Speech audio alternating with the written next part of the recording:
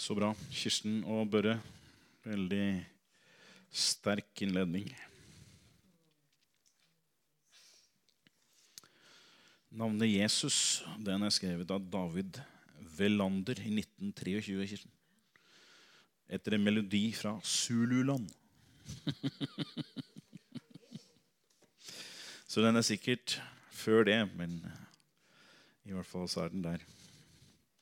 Det er det som er så greit, du kan virke som verdens glupeste noen dag, for du bare slår det opp litt sånn diskret, og så liksom, ja, men det vet vi jo alle, det var jo skrevet i 1923, sånn Zulu-melodi på den. Jeg beklager at jeg var for sent på møtet i dag, det skal helst ikke skje, men av og til så skjer det, og i dag var det for etter jeg glemte å skrive ut desember. Jeg hadde ferdig laget i går kveld, og så tenkte jeg jo ikke noe mer på det, før jeg plutselig... Nei, jeg må jo skrive den ut. Men den er jo veldig enkel. Som dere ser, så er det stort sett søndagsmøter. Nå på søndag, da kommer jeg garantert litt sent, for da er jeg på Raufoss og preker på formiddagsmøte, og så skal jeg hit og preke på kvelden. Men det kan gå bra. Men utover det så er det stort sett bare søndagsmøter som er nå i desember. Det er vel opp til flere som er busy med andre ting også, tenker jeg, så det er vel relativt greit, vil jeg anta.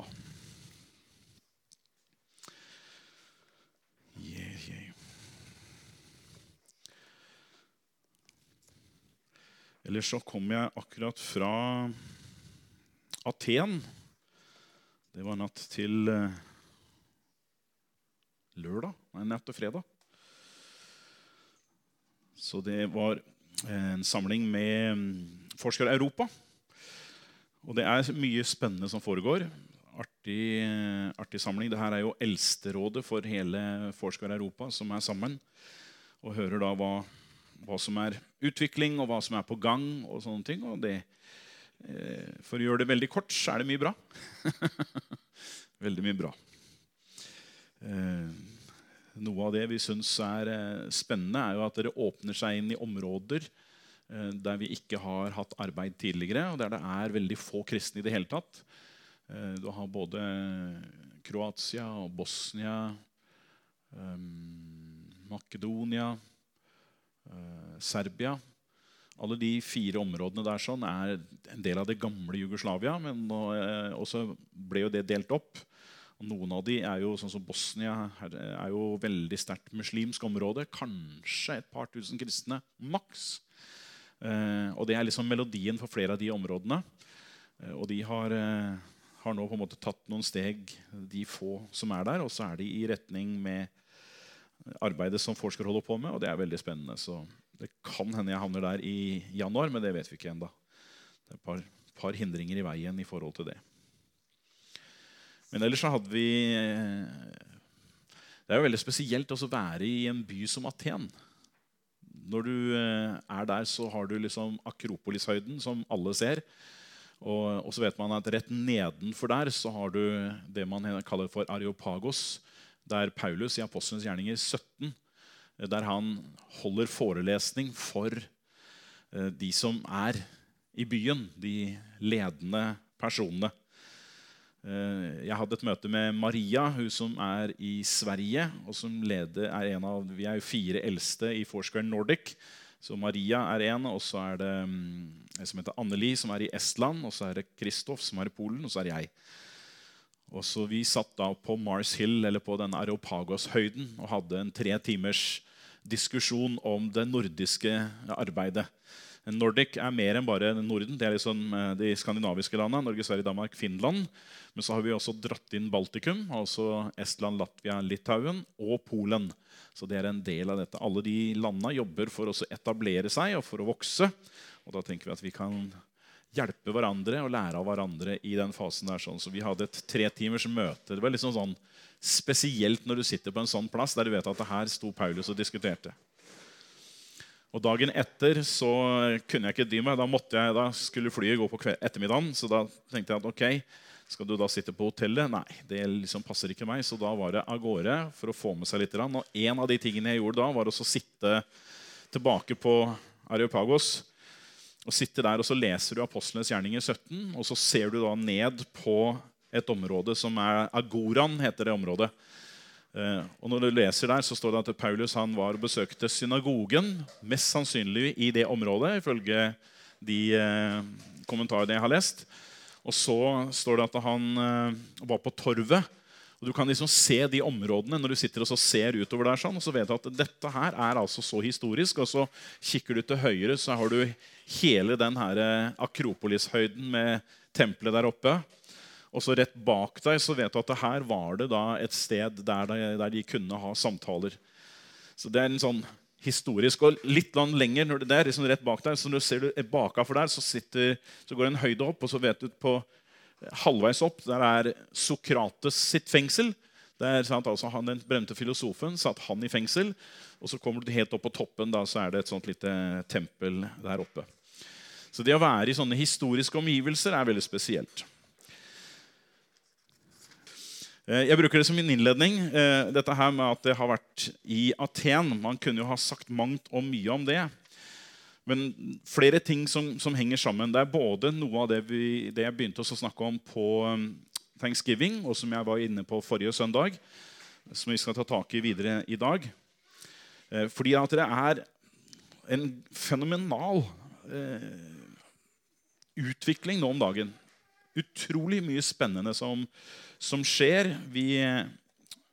Det en kjent skuespiller, han heter Denzel Washington, han sa det slik at hvis du ikke leser nyheter, så du uinformert. Hvis du leser nyhetene, så du desinformert. Og det litt interessant at nyheter ikke objektivt, at det ikke omtaler, altså det omtaler jo en del, men de har også sine agendaer i hva de deler. Og det gjør at man av og til så kan man lure på liksom, hvor vi? Det forvirring, jo det store ordet om dagen. Men det som jeg tenker å fokusere på, det har med at vi går inn i en høytid nå som kjent og kjær, men som også alltid har med seg. Det garantert. Det kommer artikler nå i VG og Dagblad som snakker om, var Jesus virkelig født? Var han virkelig til stede? Gjorde han noen forandring? Det slik som Bibelen sier? Og man gjør alt det man kan for å rive dette ned og i filler. Samtidig så vet vi at julebord og selskaper de nærmer seg med stormsteg, og det folk gjerne tar tak i, det samtaler rundt denne tematikken. Og så sier jeg, nei, det Jesus, det var jo bare en eller annen fantasi likevel. Og da tenker jeg at jeg ønsker også å utruste deg med noen tanker som gjør at du kan stå enda bedre rustet, sånn at du gleder deg til julebordet, for at nå kan du ta et oppgjør med en del av den problematikken som der sånn. For noe av det som Kirsten var inne på i dag i lovsangen, bare for å begynne der, det å virkelig forstå at Jesus mye mer enn din personlige frelser. Det dreier seg ikke bare om individuell opplevelse av at han min fred, og da kan alle andre drite og dra, for å være stygg. Men han har altså noe mye, mye mer. Og i det Kirsten løfter opp i lovsangen, den person som han i det guddommelige, bare helt eksepsjonelt. Og det derfor man gir lovsang og gir seg på en måte i kast med det. Og går ut over bare det man kjenner og føler der og da, og bare sier at Herren verdig virkelig all pris og all sang. Altså man må liksom våge å heve seg ut over den personlige følelsen, stemningen man kjenner, og så våge å si at Herre, uansett så du verdig all pris og ære. I dag så har man blitt så utrolig selvfokusert. Og en av de tingene man hører ofte, så senest en kjent norsk kvinne som sa dette her, at hun takket sin mor eller mormor for at hun hadde lært seg å følge magefølelsen. Og det jo veldig, veldig svagt, vil jeg si da, at det det du har å forholde deg til, det magefølelsen. For den vel relativt ustabil, vil jeg tro, men det det verden har å klynge seg til, mens vi har noe helt annet. Ikke bare han som vi lovpriser og tilber, men han som også når han kommer, så skaper han så radikal forandring. Det det som jeg har vært inne på nå i det siste, så du får ha meg litt unnskyldt om vi gjentar litt, men det en del av undervisningens kjernepunkt. Gjentagelse, gjentagelse, gjentagelse. Det sånn du lærer på. Og da tenker vi at det er verdifullt allikevel. I Johannes 14,9 så sier Jesus noe som er det som er utgangspunktet for radikaliteten. Jesus sier følgende: Den som har sett meg, har sett Faderen. Den som har sett meg, har sett Faderen. Og det er så radikalt at det vi skal snakke om litt i dag, det skaper forandring, ikke bare for oss personlig, ikke bare i det at vi gir lovprisning og ære, men et helt samfunn, en hel verden preges av dette. Og det er noe av det som er spennende nå om dagen, det er å se at den kristne tro ble jo født inn i motstand under Romerriket. Altså det var ingen som klappet de kristne på skulderen og så sa at så flott at dere har funnet troen i Jesus Kristus. Heller ikke Jesus ble møtt med det. Altså han ble jo forfulgt fra dag 1 som han står fram og begynner å tale. Altså i Lukas 4, der han er i synagogen og sier at Herrens ånd er over meg. Fra den dagen han åpner tjenesten, så er han i klinsj mot alt annet som var rundt han på den tiden.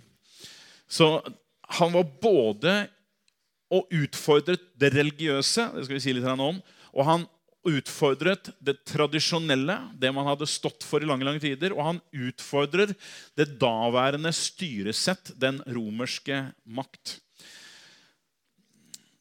Og når Jesus kommer, så sier han altså dette på en så radikal måte at den som har sett meg, har sett Faderen. Og den må du faktisk grunne litt på for at du skal få landet den helt. Sist gang så vi på hva det betydde i forhold til individet. Det at han sier, den som har sett meg, har sett Faderen, det setter på en måte agendaen i forhold til vår tro. Vår tro bygger ikke på regler og bud. Vår tro bygger heller ikke på tradisjoner, men vår tro bygger på det faktum at han har vist oss Faderen. All annen religion bygger på Gud som nesten et fremmedelement. Fremmed så fordi at du kan ikke ta på han, du kan ikke nå opp til han. Det er liksom utenfor alt det man kunne berøre. Mens Jesus han kommer og viser helt konkret Faderen. Og gjennom det så viser han også viktigheten av individet. Fordi at det mennesket da er skapt i Guds bilde. Det var vi inne på sist. Men det er også så vesentlig. Det er at du og jeg, vi har en Guds relasjon som bygger på at vi er skapt i hans bilde. Du har ingen andre religioner som bygger på det i det hele tatt. Og i hvert fall ikke, og nå skal vi sette det i ganske klar kontrast, i forhold til humanisme, eller i forhold til ateisme. Jeg leste, forrige uke så satt jeg og leste og lastet ned en bok av en kvinne. Hun er somalisk, om jeg ikke husker helt feil. Hun var en del av det muslimske brorskap, en av de mest radikale i hele den bevegelsen. Hun heter Ayan. Og hun har skrevet flere bøker, en som heter Heretic, og den skrev hun i forbindelse med at hun forlot islam. Og blir jo da sett på som en frafallen, og blir sett på som en som har dødsdom over seg. Hun var med blant annet, husker dere Salman Rushdie, for mange år siden, som skrev de satanske vers, og man hadde sånn bokbrenninger av hans bøker. Hun var en av foretalskvinnene for at denne boken den var livsfarlig, den skulle brennes, den skulle man kvitte seg med. Og så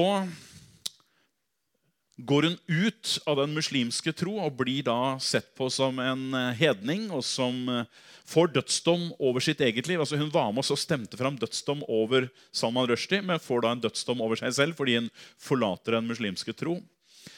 Og så beveger hun seg videre inn i ateismen og blir bestevenn med noen av de mest kjente ateistene som vi har hatt i moderne tid.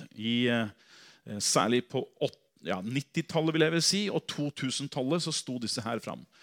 Og som jeg har vært inne på, så ser man at hele dette ateistiske oppbygningen som vi har hatt masse av i Norge, det falmer for harde livet. Det altså faller så det holder. Og jeg nevnte det fordi jeg hadde lest en bok om dette her sånn. Men det som slo meg nå, jeg satt og studerte i går, altså da hadde jeg lastet ned en bok av henne som heter Dawa. Og den handler om på en måte en muslimsk innvandring, som en bevisst strategi for å overta vestlig samfunn. For å ødelegge vestlig kultur, det deres fiende. De skal ødelegge vestlig kultur, og innvandring en. Og nå ikke jeg innvandringsmotstander, og vi tror at vi har noen ting i vår verden som alle mennesker i resten av verden ønsker. Og da snakker vi ikke bare Norge, men vi snakker i den vestlige verden. Det noe som gjør at de ønsker å komme hit og bo her. Og det må man forstå, for at man har reist bitte litt grann utenfor, så ser man at det ikke enkle kår. Mens vi har, og Norge i særdeleshet, vel kanskje et av verdens rikeste land. Hvis vi ser på det vi har av oljepenger, og de nye funnene som vi har gjort nå av det fosfat det heter, som har blitt funnet nå i sommer. Altså det så store, man bruker det til batteriproduksjon. Det altså så store mengder at oljereservene våre blekner i forhold. Men det lite snakk om det. Men det altså en rikdom som finnes i vårt land, som helt eksepsjonell. Og den ønsker folk å ha. Og de kommer hit for at de ønsker å forbedre sin levestandard.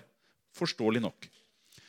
Men så ser man i forbindelse med den situasjonen som har vært nå i Israel og Hamas, at mange av de som har kommet, de har også en helt annen agenda. Og det ser vi på de gigantiske protestene som har vært i Frankrike, som har vært i Spania, som har vært i USA, og England ikke minst. Så ser man det gigantiske opprøret som har vist seg. Og ganske interessant, jeg vet ikke hvor mange, jeg leste i dag til morgen, hvor mange moskéer man har i England. Det ganske spesielt. Hvis jeg finner i farta her.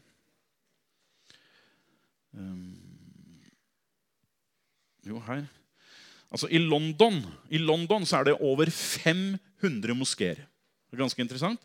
Allikevel så insisterer man på å være med å be utenfor Westminster. Altså der regjeringen samles. Og det viser jo at her har man en agenda. Dette den gruppen hun kommer ifra, og hun sier at vi må være klar over at de har en taktikk, de har et ønske om å gjøre en forandring. Men hun forsvinner da ut av dette. Jeg hadde lastet ned den boka, leste den med stor interesse, og synes at hun særdeles smart dame. Og så sitter jeg og leser nå på fredag eller lørdag morgen. Fredag morgen tror jeg det var. Så ser jeg det har vært en samling i London, en konferanse som heter ARC. Jeg må slå det opp igjen for at det går unna her. Den heter Allianse for Responsible Citizenship. Den samlet var for nå bare noen få uker siden. Initiativ av en som heter Jordan Peterson, som har skrevet masse. Der intervjues hun. Og så sier hun at hun og mannen hennes, som heter Niall Ferguson, begge to har vært superateister. De har nå kommet til tro. Og det her kult, altså, for det her mennesker som har så høy innflytelse i så mange deler av samfunnet, at det her har man vært på en reise, og hun sa, altså i sin ateisme, og hun veldig, veldig ærlig, hun sier at ateismen, den har ingenting å stå på. Den har kun å si at jeg tror ikke på Gud. Det det eneste den egentlig sier. Den har ingenting å si for samfunnsoppbygging, for moral, for rett og galt, eller noe som helst. Nestekjærlighet eller bry seg om andre. Den har kun det ene. Og dette begynte hun å innse etter hvert. Og hun sa at hun prøvde også å selvmedisinere seg selv. Og hun sa hun drakk så mye alkohol at hun kunne desinfisert et helt sykehus. Så det sier litt om alkoholbruken. Og det sier litt om hva den gjengen bruker for å på en måte komme og få roa seg og finne ro. Da. Men hun også gir uttrykk for at det mange i hennes omgangskrets som nå i ferd med å finne tro. Og det tenker jeg, det ikke noe du leser i Se og Hør, det heller ikke noe som står i media. Faktisk så står Siste Norge i dag har en omtale av henne på første siden, som var, om det var nå i helgen eller bare for noen dager siden, så har de vitnesbyrdet hennes. Så den bør du absolutt lese hvis du har mulighet for det. Men hele poenget med å dra inn dette her er at vår tro, den holder. Og den tåler altså disse utfordringene som man har stått midt oppi. Og særlig i vår vestlige verden, så har altså vår tro blitt utfordret. Jeg påstår kanskje fra egentlig opplysningstiden. Altså fra Darwin så begynner det å utfordres noe helt enormt i forhold til at vi har jo da trodd på at Bibelen sier at Gud har skapt, og så sier de at nei, sånn er det ikke. Her er det andre elementer, og så er evolusjonen det som har fått skylden for dette her. Og det begynner av en prosess. Så har man liberalteologien som går da til angrep på Bibelen, så det holder for å rive troen ifra hverandre. Men så viser det seg da at gjennom alt dette her så har hele tiden det kristne budskapet stått fast. Og vi har ikke latt oss vippe av pinnen. Men det har vært tøft, og det har vært mange som har på en måte seilet ut etter hvert og har mistet troen fordi at man ikke har hatt nok fundament. Og det er der jeg ønsker oss å gi noe mer. Og det ser vi at tida den kommer aldri til å gi oss rom for at vi får tid til det. Men jeg gir deg bare noen sånne knagger uten å gå i veldig detaljer med det her. Det viser jo at det er mennesker som er særdeles oppegående, som finner troen. Og ikke bare fordi at de er i emosjonelt behov, men de er også sånn intellektuelt. Så ser de at dette er det som gir svar. Når Jesus kommer og så sier at han viser oss Faderen, så er det så radikalt at det utfordrer det vanlige tenkningen om andre religioner og forholdet om individet. Vi er skapt i Guds bilde. Det vil si at vi har en helt egen verdi ut ifra det vi er. Og det er kristendommen. Og det er interessant når man sitter da i Aten og ser utover hva filosofien, den greske filosofien har brakt. Og på den tiden hva som foregikk i forhold til menneskeverdet. Nå er det jo på den tiden som Paulus kommer, da man i år ca. 50-60 rundt der. Da har allerede det greske riket falt i forhold til det romerske riket. Og det romerske riket er det som er dominant, ikke sant, på den tiden. Men når vi vet også både hva det greske riket har, og det romerske riket har, så vet vi at det menneskeverdi var helt borte. Ingen verdi i det hele tatt på hva et menneske var. Altså man gjorde med mennesker det som passet seg. Hvis du i forhold til abort, som i dag tross alt foregår på sykehus, uten at det gjør det noe bedre, det er fortsatt like alvorlig, men på den tiden så hadde man ikke den muligheten, og da det blir født barn, de ble gitt til offringer, de ble satt ut i skogen, det ble gitt til dyr, det ble gjort hva som helst, sulta de i hjel, hva som helst. Altså ingen verdi for menneskeheten. Når man ser, i dag så ser vi jo liksom, tenker at ja, vi har jo virkelig nådd moralens dypeste grunn. Vet du hva? Det som var i det greske riket og det romerske riket, det overgår det vi har i dag mange ganger i forhold til sin bestialitet, i forhold til sin utnyttelse av mennesker og alt dette. Og det er dette Jesus kommer inn i. Det er dette det kristne budskapet kommer inn i for å skape en forandring. Og man tenker jo da, hvordan kan det skje? Hvordan skal man klare å skape forandring når man ser at det forfallet, det moralske forfallet, verdien på mennesket, er altså så under torva, for å si det sånn. Ingen verdi i det hele tatt. Man ser på slavetilværelsen, og vet vi at vi har human trafficking også i dag. Absolutt, den må man bare jage videre og få bukt med. Men det er tross alt et skjult marked. På den tiden så var det et åpent marked.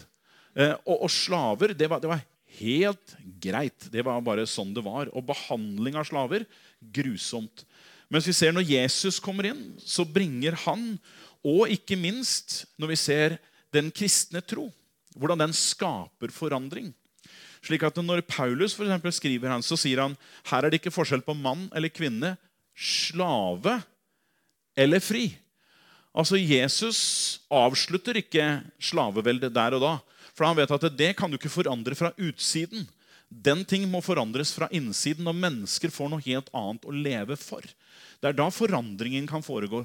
Og det visste Jesus, og derfor så visste han at synden kan ikke avsluttes fra utsiden. Synden som avsluttes fra innsiden. Det der forandringen foregår, og det der Jesus må være det siste, det endelige offer for oss å skape den forandringen, for å bryte syndens makt over menneskeheten. Men Jesus den som løfter opp. Og han der i Bibelen så ser man hvordan Bibelen det som gir rom for om du slave eller fri.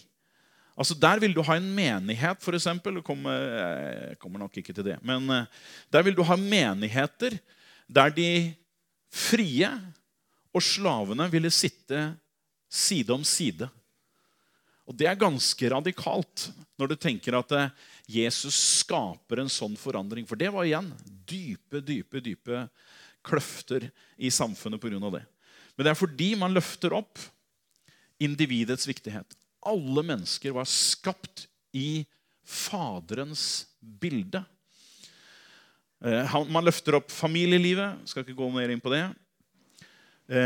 Religion i forhold til den kristne, som jeg sa.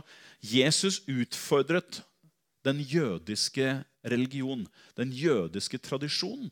Ikke at han var fiende av det jødiske folk, han var selv jøde. Så han hadde ingenting imot det jødiske folk i det hele tatt. Men det han sa, det var at loven vil ikke være i stand til å forbedre deg. Loven vil ikke være i stand til å endre deg. Og det viser igjen at religiøsitet handler ofte om regler og bud.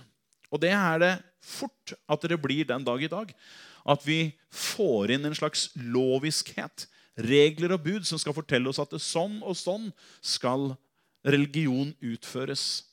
Mens Jesus bryter fullstendig og sier at den som har sett meg, har sett Faderen. Man forholder seg til Faderen på en helt annen måte enn en Gud med regler og bud. Det en helt annen måte å leve på, en helt annen nærhet, en helt annen familiaritet, en helt annen trygghet når man har med Faderen å gjøre. Og Jesus viser oss Faderen. Så Jesus han bryter med et hvert regelsystem, og han bryter jo med offringene, for han beskriver så særlig Hebreerbrevet veldig tydelig, og skriver det at offringene, de ville aldri kunne forandre noen ting. Det bare knapt nok på utsiden at de kunne vaske noen ting, men innvendig helt ute av stand til å skape forandring. Mens Jesu offer skaper forandring. Og det her samfunnsendringen skjer. For at det mennesker som får møte Jesus, de blir så radikalt forandret i dypet av sitt indre, at de klarer ikke å leve sånn som de har levd tidligere. De lever et helt annet liv, som da uselvisk, som har et fokus på å leve for Gud, som har et fokus på å leve for andre, og som har et fokus på å leve for samfunnsendring. Man tolererer rett og slett ikke å se at slavehandel foregår. Man gjør noen ting med det. Man tolererer ikke å se at abort foregår. Man gjør noen ting med det. Man tolererer ikke å se at det etnisk utrensking. Man gjør noen ting med det. Og den dype lengselen som kommer ned i et menneske, det som samfunnsendrende. I vårt samfunn som Norge, så lever vi jo i en overskuddskultur til de grader der vi har alt det man kan drømme om, og at hele verden misunnelige og så ser på Norge. Og så kan man jo si da, hva skal vi kunne gjøre her for å forbedre ting? Rent materielt overhodet ingenting. Men rent materielt alle ting. For at vi kan leve i en helt annen relasjon til det materielle. At det ikke det materielle som eier oss, men det vi som har kontroll over det materielle. Det vil si at det materielle noe Gud har gitt deg som en forvalter, og som du kan være med og gjøre noe for andre mennesker. Men enda mer enn det så ser vi at i vårt samfunn så lever det mennesker som sliter, og da trenger man ikke å se på mennesker nødvendigvis som sliter, altså de finner på gata, for at der det ikke veldig mange. Det en liten prosentandel som lever med den problematikken. De skal hjelpes. Halleluja. Veldig bra, og vi har gode organisasjoner som gjør det. Men det en stor gruppe, midt på, av velstående mennesker som deg og meg, som har det egentlig greit, uten at jeg plasserer oss og sier at nå ikke vi i det øvre lag, eller noe sånt, men helt vanlige mennesker som deg og meg, vi på en måte gjennomsnitt. Jeg tror den menigheten her på en måte gjennomsnitt av norsk befolkning, med mennesker som midt på treet, som har stort sett det de trenger. Noen litt mindre enn det de trenger, noen har veldig mer enn de trenger. Og det skal du ikke ha noe dårlig samvittighet for. For det det som nettopp gir deg anledning til å være et redskap til å skape forandring inn i denne gruppen her, sånn, som ikke har noe å leve for. Som sånn som Ayen, som da sier at hun drikker nok alkohol til at du kan desinfisere et helt sykehus. Altså, det flukten i dag. Det det som presenteres. Jeg helt overrasket når jeg ser altså, på TV, som det har vært veldig lite av i det siste, men hvor ofte man ser at det første man gjør å ty til alkohol. Altså, det en sånn gjennomgående over hele veien. Det alkohol. Og da har man stått på og jobbet nå, og nå skal vi ha alt. Nå må jeg ha en fest. Altså, det livet. Men du og jeg har noe helt annet som vi kan bygge på. Vi har verdier som vi kan hente fram her. Og vi trenger med andre ord ikke være genert i forhold til den kristne tro.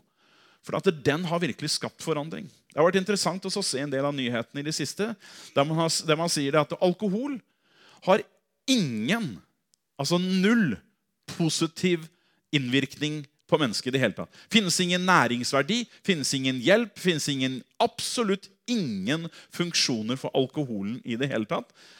Annet enn at folk sier, ja, men jeg slapper mye av. Da har vi noe å slite med her. Sånn. Jeg skal ikke gi deg noe dårlig samvittighet for om du tar deg et glass vin. Jeg ikke ute etter at du skal være absolutt avholdsmenneske. Men jeg ute etter en kultur som tenker med seg selv at jo, men skal man ha det moro, skal man kunne slappe av, så må man. Og det ingenting som sier det. Har man Jesus Kristus, så har man noe som mye sterkere, som mye, mye dypere, som skaper en mye mer radikal forandring. Så kan du godt ta deg et glass vin til maten, og det ingen problem med det. Men vi lever i en kultur der vi jobber med mennesker som dette fører bare til den ene negative etter andre. Som regel vi i kristne sammenhenger, vi har en måtehold, vi har en forsiktighet i forhold til vi vet hva dette kan skade. Vi foreninger som startet av kristne som sliter med alkoholikere. Så vi vet det jo. Så vi har i alle fall et måtehold. Men verdens mennesker, der mangler den biten der. For de har ikke den moralske styrken som Jesus i forhold til å si at det her trenger ikke egentlig jeg å ha mengder av. Jeg kan ha for å være sosial, men det ikke noe jeg trenger egentlig i det hele tatt. Og da vil jeg si at da det ikke alkoholen som har deg, men da det du som har alkoholen. Det du som kontrollerer, det du som styrer, og det du som bestemmer hvor langt dette skal gå. Jesus han kom inn i en samfunn der han skapte forandring i forhold til hvordan man lever hele livet. Jesus han også i forhold til menighet, for at når Jesus kommer så eksisterer jo ikke menigheten. Når han begynner å arbeide så besøker han synagogene, for det jo ikke noen menigheter. Så det der han begynner å ha sin tjeneste. Når vi ser hvordan livet går fremover i den kristne, så ser vi at man beveger seg fra etter hvert. Synagogen i Apostlenes gjerninger så det veldig tydelig. Paulus han for eksempel i Apostlenes gjerninger 17, da, som var det jeg satt og leste her om dagen, så det jo to mennesker som blir frelst. Og det Dionysos og Damaris. Blant dem var altså Areopagitten Dionysos. Og jeg leste litt om han Dionysos og Areopagitten. Areopagos jo denne høyden da, som Paulus står og taler. Og denne mannen Dionysos har altså navn som bærer i seg den høyden der. Sånn. Og det vi ser av disse, det at han har vært en menneske i høy innflytelse. Damaris, kvinne, nevnes. Og det Bibelen også veldig tydelig på. Løfter opp kvinner, løfter opp deres funksjon, deres viktighet. Og hun har ganske sannsynligvis vært også en viktig person da. Og så ser vi hvordan Paulus, ikke der gjør han ikke det, men så går han hjem til de og besøker de hjemme. Og det liksom utviklingen fra synagoge, og så det hjemmene i fokus. Og den første menighet hadde fokus i hjemmet. Og jeg tenker det også en interessant sak. Hjemmet vårt i dag, som mitt hjem min borg. Liksom det skal være uforstyrret. Og i norsk tenkning så det nesten hellig. Altså hjemmet, det hellig. Men i Bibelens dager så ser vi at det hjemmet, det var det stedet der Gud brakte mennesker inn for å skape forandring. For måltidet, og det ser vi gjennom hele Apostlenes gjerningen, så ser vi at måltidet, det å invitere mennesker hjem, det å ta tak i den biten, det var en av den måten som man kunne påvirke mennesker. Det var en av de måtene man kunne se samfunnsendring. Så hjemmene i Bibelens dager, eller i Bibelens bilde, har en høy funksjon i forhold til å skape forandring. For det der hver og en kan være i tjeneste til å skape forandring. For at du inviterer mennesker hjem, da de på din bane, og der har du en mulighet til å si ting fra ditt ståsted, det du tror på, det du overbevist om. Så hva samfunnsendringene? Jo, samfunnsendringene som sagt Jesu denne fokusen på. Den som har sett meg, har sett Faderen. Det individuelle. Han løfter det inn i flere aspekter. Videre inn i hjemmet. Der hjemmet den viktigste institusjon i den kristne tro og i samfunnsendringen. Det at man våger å la hjemmet være et sted der mennesker kan møte Gud. Det går videre da til, når du leser i Romerbrevet, avslutningen på Romerbrevet, så ser vi at da begynner man å bevege seg til at hjemmene etablerer seg som menigheter. Romerne 16 så sier han, hils også menigheten som i deres hus, vers 5. Og han sier om hils til brødrene som sammen med dem, og alle de hellige som sammen med dem, det vers 14 og 15. Og han nevner en hel rad om de som i de ulike husene, Narkissos hus og så videre. Flere som nevnes. I dag så har på en måte man gått ifra å være et fokus der hjemmene har vært fokus, til at menigheten har blitt omtrent synagogen. Og det der gudsdyrkelsen foregår, ikke i hjemmet. Hjemmet, der gjør vi alt annet. Mens det bibelske bildet at hjemmet det stedet der gudsdyrkelsen har fokus. Der skjedde ofte måltidene. Der skjedde ofte brødsbrytelsen, for den var i tilknytning til måltidene. Der skjedde meningsutvekslingene. Der skjedde nådegavebruken. Alt dette hadde sitt fokus i hjemmet. Det betyr ikke at menighet uvesentlig, for at menighet ser vi at det utvikler seg utover i brevlitteraturen. Så ser vi at der blir mer og mer menigheter, det som omtales. Men det som det at starten på den kristne kirke, den var en rad bevegelser. Det var ikke en samlet enhet, men det var en rad grupper og grupperinger og foreninger, kan man godt kalle det da, som samlet seg rundt omkring. Og disse var også radikale, for at de levde i dette her, at her kunne altså en vanlig person og en slave være i samme brev. Altså brevet til Filemon, som Paulus skriver. Filemon var en rømt slave. Eller, ikke Filemon, men han som han skriver om. Han skriver jo til Filemon. Men han som sitter sammen med Paulus i fengselet her sånn. Og Paulus skriver og forteller at nå har det skjedd noen ting med denne som sitter sammen med meg.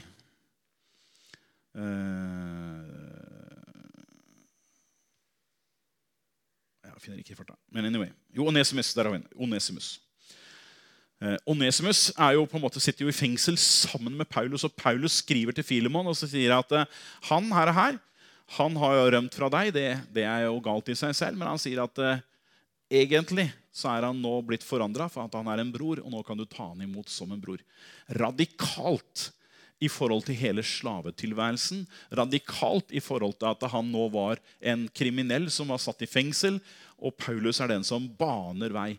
Det dette som skjer av forandringer i de første menighetene. Den måten de arbeider på, måten de tenker på. Et siste ting jeg skal ta tak i. Ja, jeg tror det blir siste. Det hadde med arbeid å gjøre. Arbeid på den tiden, og delvis i vår tid, på en måte jeg kommer, gjør det jeg skal, og ferdig med det, og så går jeg hjem, og så får jeg lønn som fortjent. Men det Bibelen løfter opp, det at ditt arbeid det sted der du også tjener Herren. Arbeid og tjeneste ble satt som på like linje. Fordi at man hadde jo på den tiden, så hadde man, og det hadde man langt inn i moderne tid, liksom prester og borgere og bønder, liksom en sånn tredeling omtrent, altså prester og konger over der igjen, da. Så var det liksom inndelinger i samfunnet. I det kristne så hadde man ikke den tenkningen i det hele tatt. Her hadde alle hadde en viktig tjeneste i Guds rike. Og vi jo takknemlige for forskjellige fagforeninger som i dag står på arbeiderne sin side, men de har hentet hele sin næring ifra det kristne budskapet. Det var det kristne budskapet som satte folk på lik linje, om du var en arbeider eller om du var en som hadde arbeidere. Så var alle like viktige i det bibelske bildet. Fordi at mennesket hadde en verdi. Det var ikke noen som kunne utnytte. Og Bibelen taler veldig tydelig. Flere ganger så henvender den seg til de som hadde slaver, til de som da var slaver. Så sier han til begge grupper, så sier han, du en som har herre og herre over, så må du ta vare på disse på en særdeles god måte. Og du slave, så sier han ikke, da skal du prøve å bli deg fri, men da skal du være den beste slaven du kan. Du skal være den beste arbeideren du kan. Så Bibelen altså så dramatisk radikal i møte med mange av de samfunnsproblemene som var på den tiden der sånn. Og det derfor det kristne budskapet har vært revolusjonerende, og det til den dag i dag. Fordi at i dag så ser vi at den kristne tro, den går fram i hele Asia, hele Afrika, hele Sør-Amerika. Og det den som skaper forandring, fordi at man har dysfunksjonelle systemer. Har man studert 5 minutter med religion av hva som foregår i Asia, Asias religioner, om det hinduisme eller om det buddhisme, så ser man med et halvt øyelokk at det kristne budskapet radikalt forandret. Og det derfor de kommer til tro. Det derfor det vekkelse i den delen av verden, for at de ser ganske raskt at den Jesus vi presenterer, han har noe helt annet å komme med enn det deres andre religioner. De totalt hjelpeløse. De har ingen mulighet til å komme seg ut av sin religiøse gjenfødelsesproblematikk, for eksempel, da, som både i hinduismen og buddhismen. Du kommer deg ikke ut av det. Det gjør du der sånn. Og det bare en vandring helt overlatt til deg selv. Der det du og deg og din egen evne til å frelse deg selv, det det du er overlatt til. Og så sier man da at Jesus han kom, og han døde for oss. Han har åpnet veien, tro på han, og du på full fart. Det radikalt forskjellig. Eller du kan leve i islam, hele Midtøsten, der du har null peiling på om du kommer noe sted i det hele tatt. Ingen garanti, ingen sikkerhet. Der du lever i total underkastelse og må lytte til disse profetene som de har, som uttaler seg om den ene tingen etter den andre. Så de bare adlyder blindt. Kommer du da med det kristne budskapet, så har du en helt annen der Jesus sier, den som har sett meg, har sett Faderen. Der han har gitt uttrykk for en farsomsorg og en farskjærlighet som du ikke finner i noen annen verdensreligion i det hele tatt. Så det kristne budskapet dramatisk, radikalt forskjellig. Når man ser i forhold til de store verdensideologiene, eller verdensherredømmene, altså fra Babylon til det medo-persiske riket, til det greske riket, til det romerske riket, og ikke minst når man kommer over i den mer moderne tid og ser den islamske rikene, det mongolske riket og det ottomanske riket, da vi helt opp til 1923. Alle disse store kongerikene, de har falt, og de har falt fordi de ikke har hatt bein å stå på. De har holdt sin makt og posisjon på grunn av militærmakt, på grunn av trussel, på grunn av pengesystemer, men så har de råtnet på rot, alle som en til syvende og sist. Det ett rike som har blitt bestående, og det Guds rike. Og det er fordi at Jesus, han sier da, avslutningsvis, han sier at mitt rike er ikke som denne verden. Mitt rike bygger på helt andre prinsipper. Guds rike er av en helt annen karakter. Og det her sier han da, ansikt til ansikt med det som var datidens største på en måte leder, altså Pontius Pilatus. Han var jo underlagt keiseren i Roma. Allikevel så utøvde han den makten som var der. Og Jesus i sitt aller siste forhør diskuterer da med Pilatus, som står der med all makt i sin hånd. Og jeg sier at mitt rike, det er en helt annen verden. Ditt rike med all den makt, med all den kraft som de har, alle de soldatene de har, vil ikke være i stand til å kunne stå dere imot mitt rike. Jeg er konge, sier han, men jeg er konge på en helt annen måte. Mitt rike er ikke noe som fungerer ved at dere hersker og tråkker ned og råder. Mitt rike og min kongemakt er å løfte mennesker opp. Og gi mennesker en mulighet til å kunne leve og fungere. Gi mennesker mening og innhold. Det er et helt annet rike. Og han sier at jeg har kommet for å vitne om sannheten. Sannheten er ikke en individuell opplevelse av noe som jeg bestemmer for meg selv at det er sant. Men Jesus han sier at det finnes en absolutt sannhet. Jeg er sannheten. For å vitne om sannheten er jeg kommet. Så det representerer noe dramatisk annerledes. Man kan si, ok, det virker jo som dette her er, hva skal man si, undertrykkende i forhold til allting annet. Nei, det er på ingen måte undertrykkende i forhold til ting annet. Det er noe som tar det andres plass til de grader.